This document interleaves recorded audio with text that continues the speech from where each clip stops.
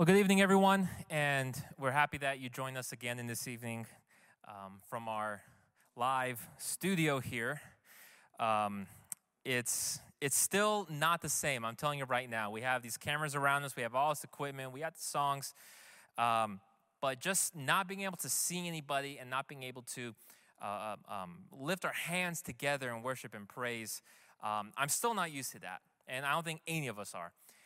So, during this time, again, we thank you for tuning in and trying to get used to this normal. We want to continue our series tonight on what to do when unexpected things show up in our lives. And as Julian said earlier, our series is called You Can't Handle This, When Life Gives You the Unexpected. And in the past few weeks, we looked at the root of suffering, and we looked at how Adam and Eve in the Garden of Eden fell from the privilege of walking with God every day and of seeing Him face to face. The fall of man, the fall of creation in the Garden of Eden. And then last week, Julian spoke about a different garden, the Garden of Gethsemane, where Jesus wanted to restore everything that had fallen. And He was in that painful moment and painful experience in His life, where He was praying to the Father, Lord, if it's possible, have this cup depart from me. Nevertheless, let your will be done. And we spoke about how in times of suffering and in times of need, when we pray to God, we recognize that we are acknowledging the limit of our physical, of our mental, of our spiritual being. Prayer is nothing more than communicating and talking with God and saying, Lord, I can't do anything more from here. It's really you. Lord, I need supernatural, divine intervention in this moment, in my life, and in this period. So last week, we looked at what we should do personally. Today, we're going to look at what we should do for others. What we should do for others. How many of you guys had chores growing up? I'm looking here at our audience here of the worship team. How many of you guys had chores growing up? Okay, I see everyone shaking their heads. You there at home, you're shaking your heads as well. Yes, we have chores. We still have chores. I had chores growing up. And my mother, when she would leave for work in the morning, she would leave us a list, and she would put a magnet on it onto the fridge, one for me, one for my brother. And she would expect by the time she got home for those things to be completed. So she expected, the house to be vacuumed. She expected the beds to be made. And this is the most important part. She expected the chicken to be thawed, right? If you didn't put that chicken to be thawed out from earlier, then you had leftovers for dinner, right? So I remember those times where, get home and, looks like it's whatever we had a few days ago. So me and my brother had chores growing up. We had different things. And when my brother wouldn't do something, for example, my younger brother, I remember thinking to myself, he's going to get in trouble, right? It's not me. It's his responsibility. He's going to get in trouble. But when my mom got home, guess what? She didn't care who did it or who didn't. She just wanted it to be done. And I would get in trouble because she's like, you're older. You're more mature, right? You should have done it if you saw he wasn't doing it. You should have done it. So then we both get in trouble. Likewise, with ourselves, spiritually speaking, we're in God's family. And God has given us a to-do list, if you will. What to do when the unexpected happens. Things that we, as brothers and sisters in Christ, need to remember. When we see our brother or sister suffering, struggling, or anything in between, it's not up to us to sit back and say, they'll figure it out. They'll handle it. They'll be fine. I believe, and we'll see tonight in tonight's lesson, that God expects us to step up and to lend a helping hand. It's our responsibility. It's our duty as brothers and sisters in Christ to help one another. In our lesson for tonight, we'll see through the Apostle Paul a few things that we can do to help when someone deals with something unexpected in their lives. If you have your scriptures with you at home, or if you have your phone pulled up or your tablet, open up with me, please, to 2 Corinthians chapter 13 with verse 11. This is 2 Corinthians chapter 13 with verse 11. Finally, brothers, so there's that term, brothers, sisters, the family in Christ. Finally, brothers, rejoice, aim for restoration, comfort one another, agree with one another, live in peace, and the God of love and peace will be with you. Amen. This is Paul summarizing what he had just written in this letter. And we obviously don't have time to get into all the details, but I will say this. Throughout 1st and 2nd Corinthians, he really tears into them. He tears into the things they were doing wrong, the things they were doing right, and he calls out their struggles, he calls out their sins. And you don't have to go far through these two letters to find out that there was a lot of bad stuff going on in this church. And this was the early church, right? This was the first Christians, and they were struggling big time with understanding what Scripture was, with questioning the authority of Paul, of the apostles, fighting in between them, doing sinful things in their family. I mean, the list goes on and on and on and on. And Paul really tears into them. And it's almost like at the end of all this, in his last few verses, he takes a deep breath and he goes, finally, brothers, rejoice. Rejoice. As if saying, at the end of the day, I still want you to be joyful. I still want you to aim for restoration. I still want you to comfort one another, to encourage one another, to live in peace. And so tonight we're going to look at 3 things that we can do, 3 things on our to-do list, if you will, our checklist, when we see someone else struggling, when we see someone else in suffering or anywhere in between. 3 things that we can do from this passage. We can rejoice with them, we can aim for the restoration, and we can unite with them. I'll say that again.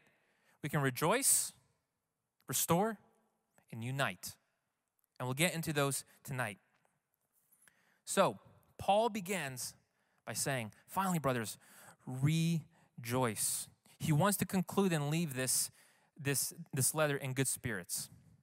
And if you read just a little bit before then, even in the same chapter, he's talking about their sin. He's saying, I've come twice. If I come again, I will not hold back. You're debating my authority, but I have the authority of God in me, and there will be punishment. There is sin among you. We need to call it out. I will spare nobody. I will exclude people if I have to. And he does not go easy on them. And then he says, but rejoice in all things. This is something that is unique to the life of a Christian, that no matter what you're going through, no matter the struggle, in all things we must rejoice. Not an outward happiness based on our circumstances, but an inward and inside out expression of thankfulness, of joyfulness that comes from not ourselves, but from a higher purpose. He reminds us that there is still much to be cheerful about. Philippians 4:4 says, rejoice in the Lord always. Again, I will say, rejoice. It's a common theme in the Bible for Christians to rejoice even when our circumstances push us to do otherwise. It's a common thing for us, for the Bible to tell us to rejoice. To count it all joy, as it says in James chapter 1 with verse 2. Count it all joy, my brothers, when you experience trials of every kind. Why? Is it just so we could come up here with a fake smile and say, everything's fine, everything's okay, I'm doing okay, I've been stuck in the house for 2-3 months, and you're screaming kids or screaming siblings, but I'm fine, guys, and you're saying it through gritted teeth, and you're trying to put out this fake persona. We said a few weeks ago here, it's okay to say that you're not okay. It's okay to say, I need help. It's okay to say, I need to have a sanity check. I need to have a spiritual checkup. I need in this time to really focus. But we shouldn't perceive joy as something that we should fake, that we should expect to come from the outside. no matter what's going on in our lives, we have things to be joyful for. The Bible is very clear about this. The primary thing that we have to be joyful over is our reconciliation with God, our relationship with God. That's where it starts from. If we have not truly experienced that metanoia, that transformation of the mind, of the heart, of the spirit, the new identity that we have in Jesus, we cannot truly say that we have joy in all times. We can't. Because joy comes from an outside power inside of us and expresses itself through us. Without that divine power, the circumstances around us will crush us. In Romans chapter 5 with verse 10, it says, "For if while we were enemies, we were reconciled to God by the death of his Son, much more now that we are reconciled, shall we be saved by his life. More than that, we also rejoice in God through our Lord Jesus Christ, through whom we have now received reconciliation." Reconciliation just means to be brought together. And I could just stop the message here, and we could just end on this point and say, in all circumstances, remember the fact that you are reconciled. You are not an enemy of God any longer.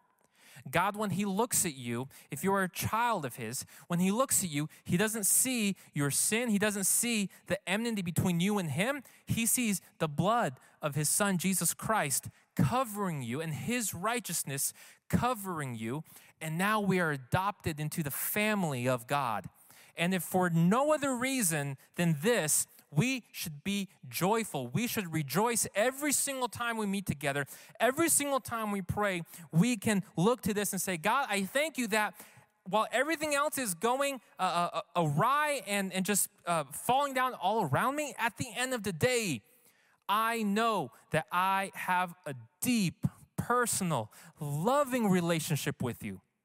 I can't stress how important this is when we talk about our joyfulness.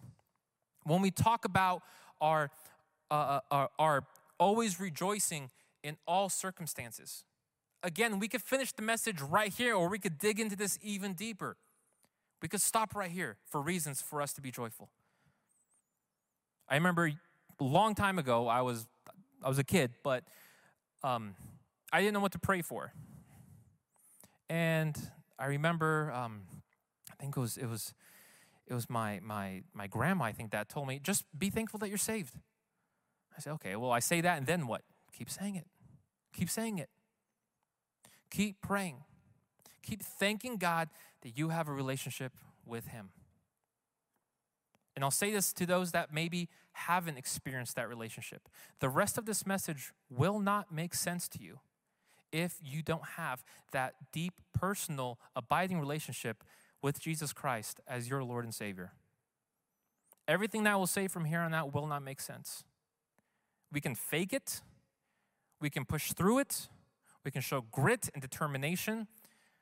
But at the end of the day, the true joy comes from the Heavenly Father, comes from God himself, that gives us the power that sustains us in our weakness. His power is made perfect in our weakness. And I could talk about this for the rest of the night, but I will mention a few other things. What else should we rejoice in? Our relationship with others. Our relationship with others. In 1 Corinthians 12:26, it says, if one member suffers, all suffer together. If one member is honored, all rejoice together. This is talking about the church. How when one of us suffers, we all suffer together. When one of us succeeds, we all succeed together. I'm thankful for all my spiritual brothers and sisters. I'm thankful that when I see success in their lives, I know that God's working. I'm thankful that I have people that can pray for me. I'm thankful that I have people that I can look up to. I'm thankful that I have people that truly care for me. And I pray that I can be one of those people to others as well. Your family members, your friends, those that God has placed in your life to be a good inspiration for you. We need to be thankful for them. I grew up moving around a lot. My dad was a pastor, so we moved from state to state. And for the longest time, I wouldn't really be able to make deep connections with friends because I stayed for 2 years here, 2 years here. And just growing up, that's how I was kind of trained. But after a while, after I learned that, hey, staying in a place for a long time, I need to put down some roots. I need to grow some relationships, some friends that I can count on, that can pray for me, that are good influences on me. Maybe you don't have someone like that in your life. Maybe you don't have good inspirations and good mentors in your life. Maybe this is the time where God is showing you people that you need to be thankful for. People that maybe you've taken for granted. Maybe a friend that's always been there for you. Someone that's prayed for you. Someone that's lifted you up. We can also rejoice not just for our relationship with God and with others, but for our reward in heaven. Jesus says it himself, "Rejoice and be glad, for your reward is great in heaven. For so they persecuted the prophets who were before you." At the end of the day, this kind of sums it up. We can rejoice knowing that no matter what happens here on earth, we have a reward in heaven. Knowing that no matter what happens to us, to our bodies, to our minds, no matter what, we have a reward waiting for us in heaven. But that's because we have that deep, spiritual, abiding relationship with our Lord, with our Savior, Jesus Christ. If you don't have that that light at the end of the tunnel, my friend, this is going to be a very dark world. This is going to be a very struggling few years of our existence on this planet because there's no reward in sight. But those of us adopted into his family have that reward and have that hope that we look forward to. Amen. When you rejoice with others in good times, it shows that you care for their success. When you rejoice with others in times of struggle and in bad times, it shows that you care for their suffering. When you reach out to them and they get good grades, they get a promotion at work, they go to that college that they've wanted to go to, and you say, "That's a great job. God bless you. That's amazing. I'm so happy for you." And you mean it. They can see that. They can see that you care. And our friends and people around us can see that we truly care. But not just then. Also when they suffer, when they struggle, it's our responsibility, it's our duty to reach out to them and to remind them and say, "Hey, look, I don't understand what you're going through." And we're not called to understand what they're going through because we can't. We're not in their shoes. But we are called to rejoice with them and to weep with them. As it says in Romans 12:15, "Rejoice with those who rejoice and weep with those who weep." You're talking to a friend that's struggling through something. Whether it's tears of just struggle or tears of joy, you're with them and you show that you care. And it's our responsibility in those times to reach out to people and remind them of the joy that we have in our relationship with God. Remind them of the important people in their lives. Remind them ultimately of the reward in heaven. And you don't have to use the exact words I use, right? Because I'm preaching a sermon right now, and it'd be weird if you, maybe use the exact examples and things that I say, but in your own words. You know your friends, you know your family members better than I do. Maybe it's a simple Bible verse. Maybe it's a gesture. Maybe it's spending time with them. But reminding them, hey, listen, it's not the end of the road. Listen, I know things are going down. I don't understand what you're going through. But let's thank God. Let's thank God that we're able to come to church when we're able to come to church. Let's thank God that we're able to even talk to each other. Let's thank God that we have this joy from him. Let's thank God that we have the reward in heaven. In your own words, you know them. But let's reach out and rejoice and remind people that there is a reason to rejoice. There is a reason during all times to rejoice. And that's our responsibility. And listen, it has to be genuine. It has to be authentic. If it's not, if it comes from a place of fakeness, if there's not that deep connection with Jesus to where you truly do have that joy that you want to share with others, it's going to come out as fake. And people are going to see that. So we need, first of all, to be thankful and rejoice in our relationship with Jesus. And then, finally, as Paul says, rejoice and rejoice with others. He goes on, he continues, after he talks about rejoicing, aim for restoration. Aim for restoration. Paul in this chapter and in this book really has given them instruction and also chastising them or calling them out on what they've been doing wrong, on what they've been doing bad. And even in the same chapter previously, he says that this is the third time in 2 Corinthians 13 with verse 1. This is the third time I'm coming to you. Every charge must be established by the evidence of 2 or 3 witnesses. I warned those who sinned before and all the others, and I warned them now while absent, as I did when present on my second visit, that if I come again, I will not spare them. But here's what he says. He continues on in verse 9 of that same chapter. He says, for we are glad when we are weak and you are strong. And this is key right here. Your restoration is what we pray for. Your restoration is what we pray for. Paul is tough on them. He doesn't mess around with sin. He doesn't mess around with the things that they're struggling with in a sinful manner. But the restoration is always the goal. Restoring them in a relationship with the Father is always the goal. And he continues here, and he says that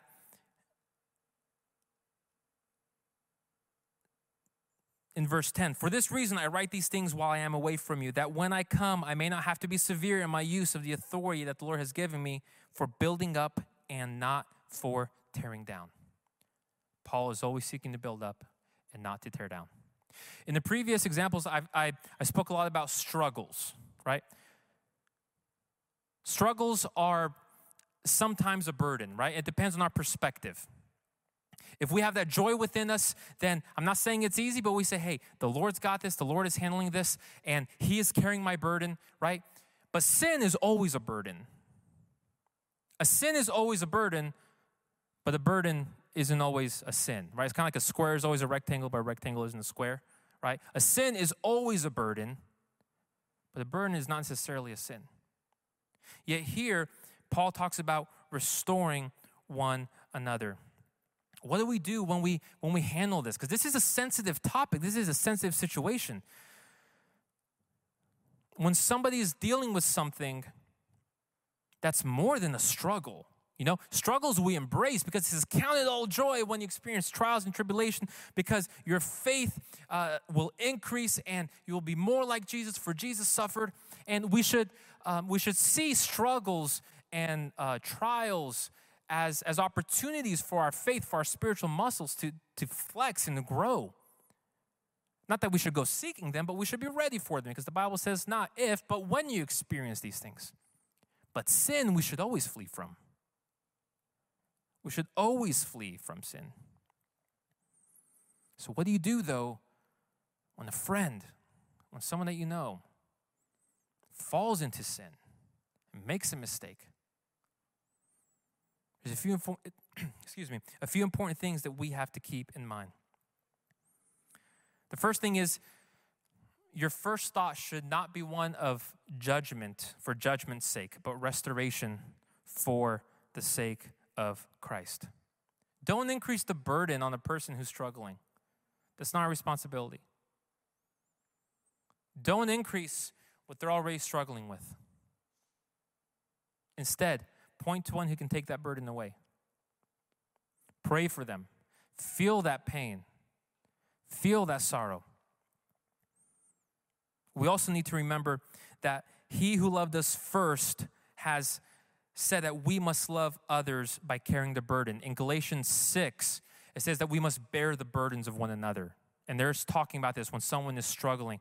Bear the burdens of one another. Pray for them. See that they are struggling. But also during this time, we can't use it as an opportunity to raise ourselves higher than they are.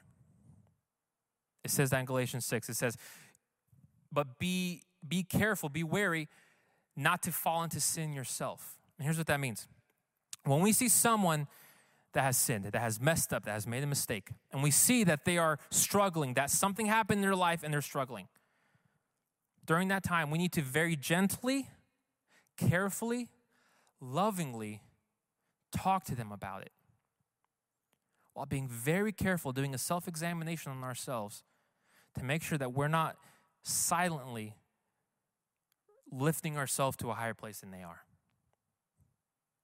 And maybe saying, well, I'm glad that my sin is not as bad as their sin. Similar to the Pharisee praying, oh Lord, I thank you that I'm not like this sinner over here.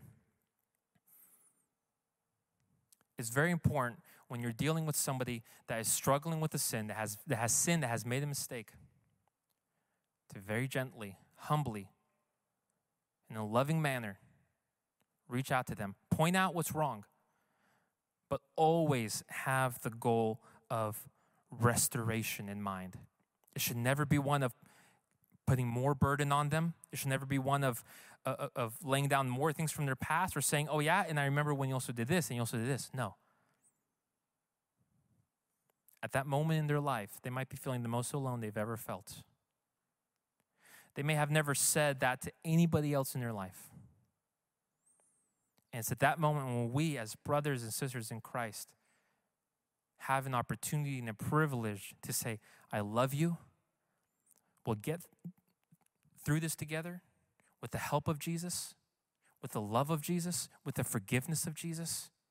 I'll pray for you. And I've had times in my life where I've had to talk to people. And I had those same feelings of, what are they going to think of me? Are they going to judge me? Are they going to see me in a different way? But I needed to tell somebody. I needed to open up.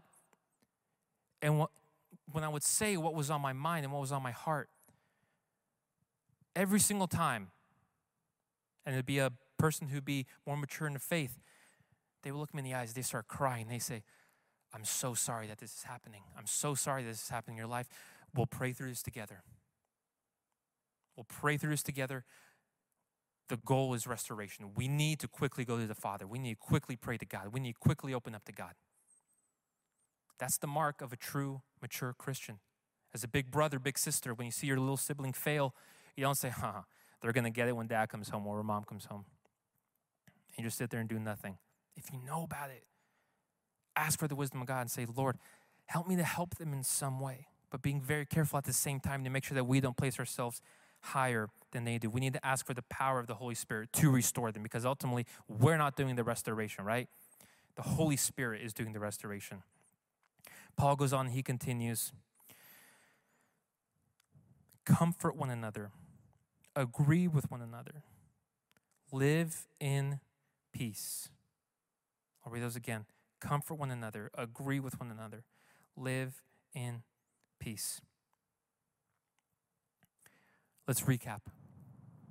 Paul, or God through Paul, has asked us, when we're helping one another as a church family, we need to always be joyful. We always need to restore when there's sin. And we need to be united. This word for comfort, another way to read it, another translation, is to call by the side, to encourage, to exhort.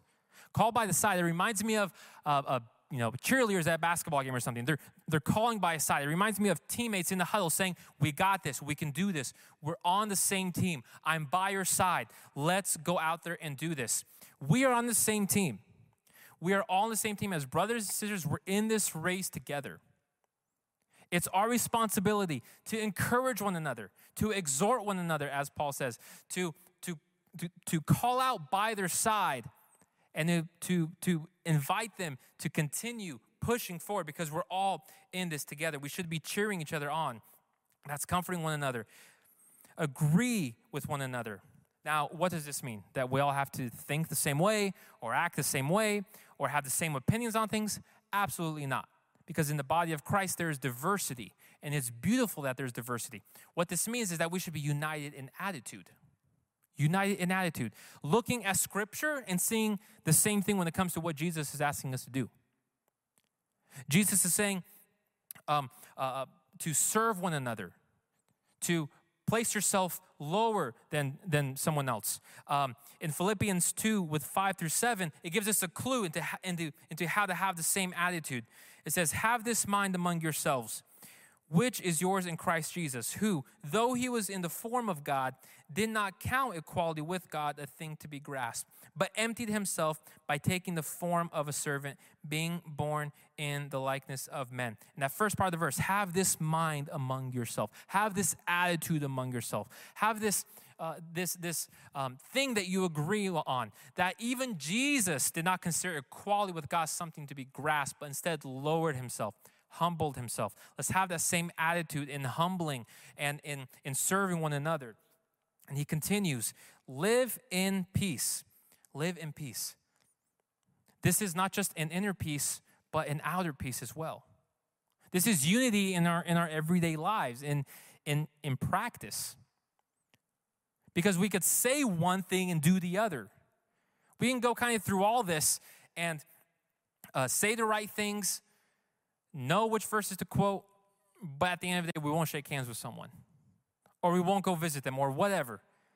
And Paul's saying, no, live in peace. Inwardly, make sure you have that peace with God vertically, and then make sure you have that peace horizontally with others as well. Live in peace. I'd like to invite the worship team back up here as we close in this evening.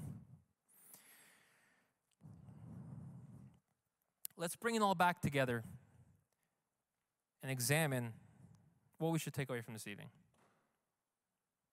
God has called us into a family of believers. God did not need to create us. He wanted to. Our God is a God of relationships. Our God created Adam, and Adam was with God and only God. Yet, guess what? God saw that it was not good for man to be alone.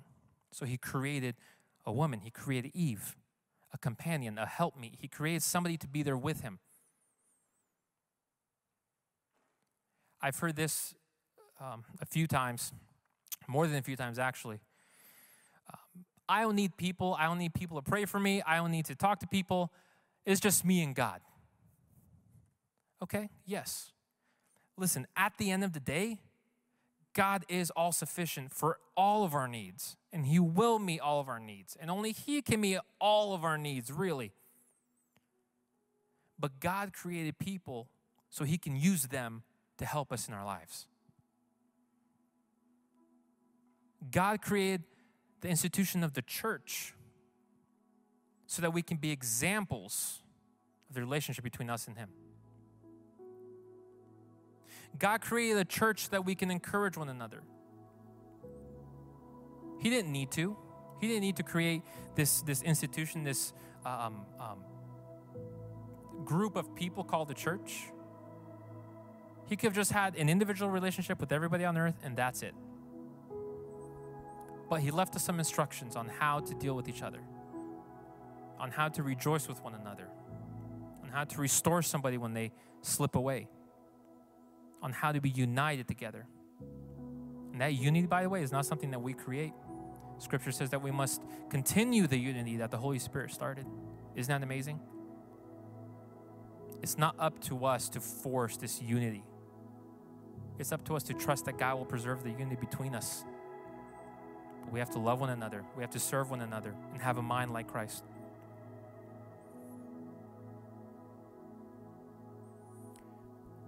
A lot of people say that they don't need others to pray for them.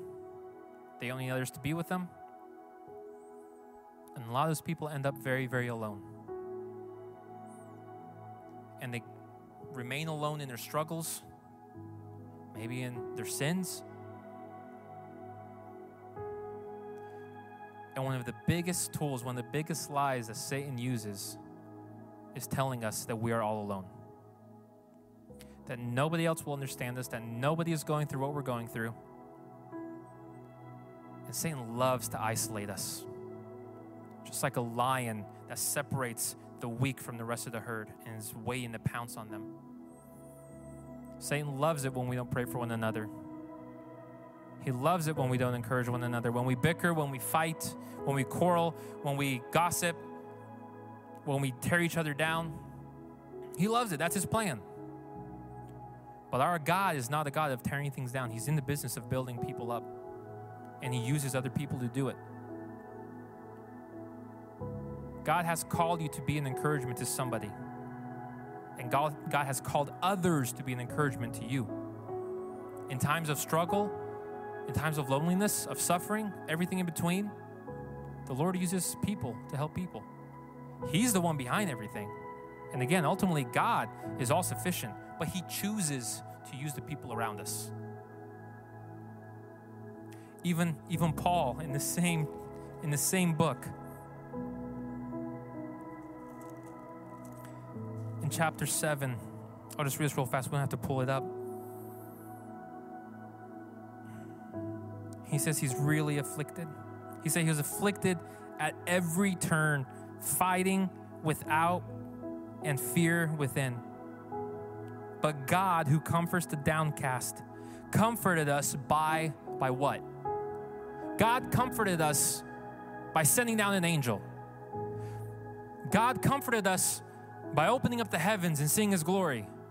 God comforted us by sending a prophet to us and speaking to us and revealing to us answers that we needed. Paul says, God comforted us by the coming of Titus. God comforted us by the coming of Titus. Paul was afflicted at every turn. And he was asking for comfort. He was asking for relief. And God decided to use Titus. I don't know exactly what Titus said. I don't know what they did. But at that moment, Paul said, this is what I needed. I need someone to talk to. I need someone to pray with. And he was the exact person that I needed. Thank you, God, for our God is a God of comfort. I have a challenge for us in this evening.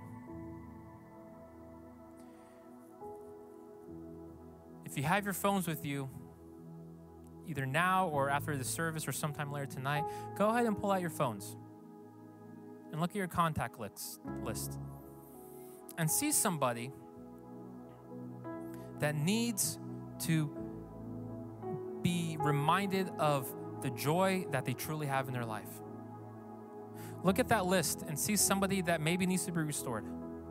Look at that list and find somebody that needs to unite with somebody else, that needs to be reminded to just have the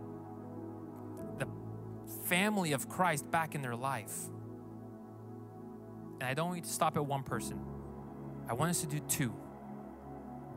Find two people in your contact list that you can reach out to. Send a text message and just say, hey, I don't know what you're going through. Maybe I do know what you're going through. And I just want to pray with you. I want you to know that you're not alone. I want you to know that we may feel alone. We may feel socially distant. But I just want to pray for you. See what happens. Trust that God can use you to be an encouragement in the life of somebody else. At the same time, I'd like you to reach out to one person and ask them to be there for you.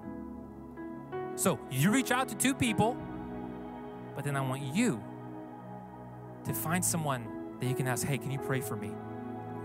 Hey, can you just remind me of the goodness of God in my life?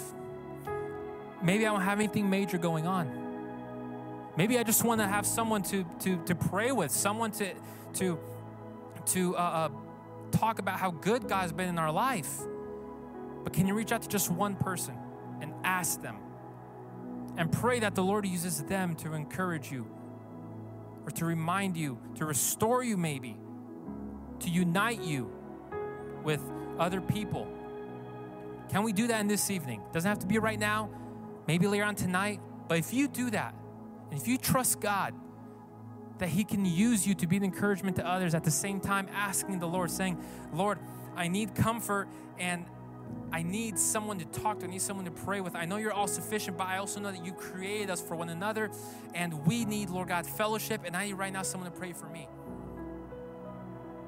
Can you imagine what would happen if we all reached out to just our family church members, the people from our student ministry? Can you imagine what would happen? That's my challenge for us in this evening. Reach out to 2 people. And for yourself, ask someone to pray for you. Ask someone to just remind you how good God is in your life. And I think, and I really believe, that God can do great things.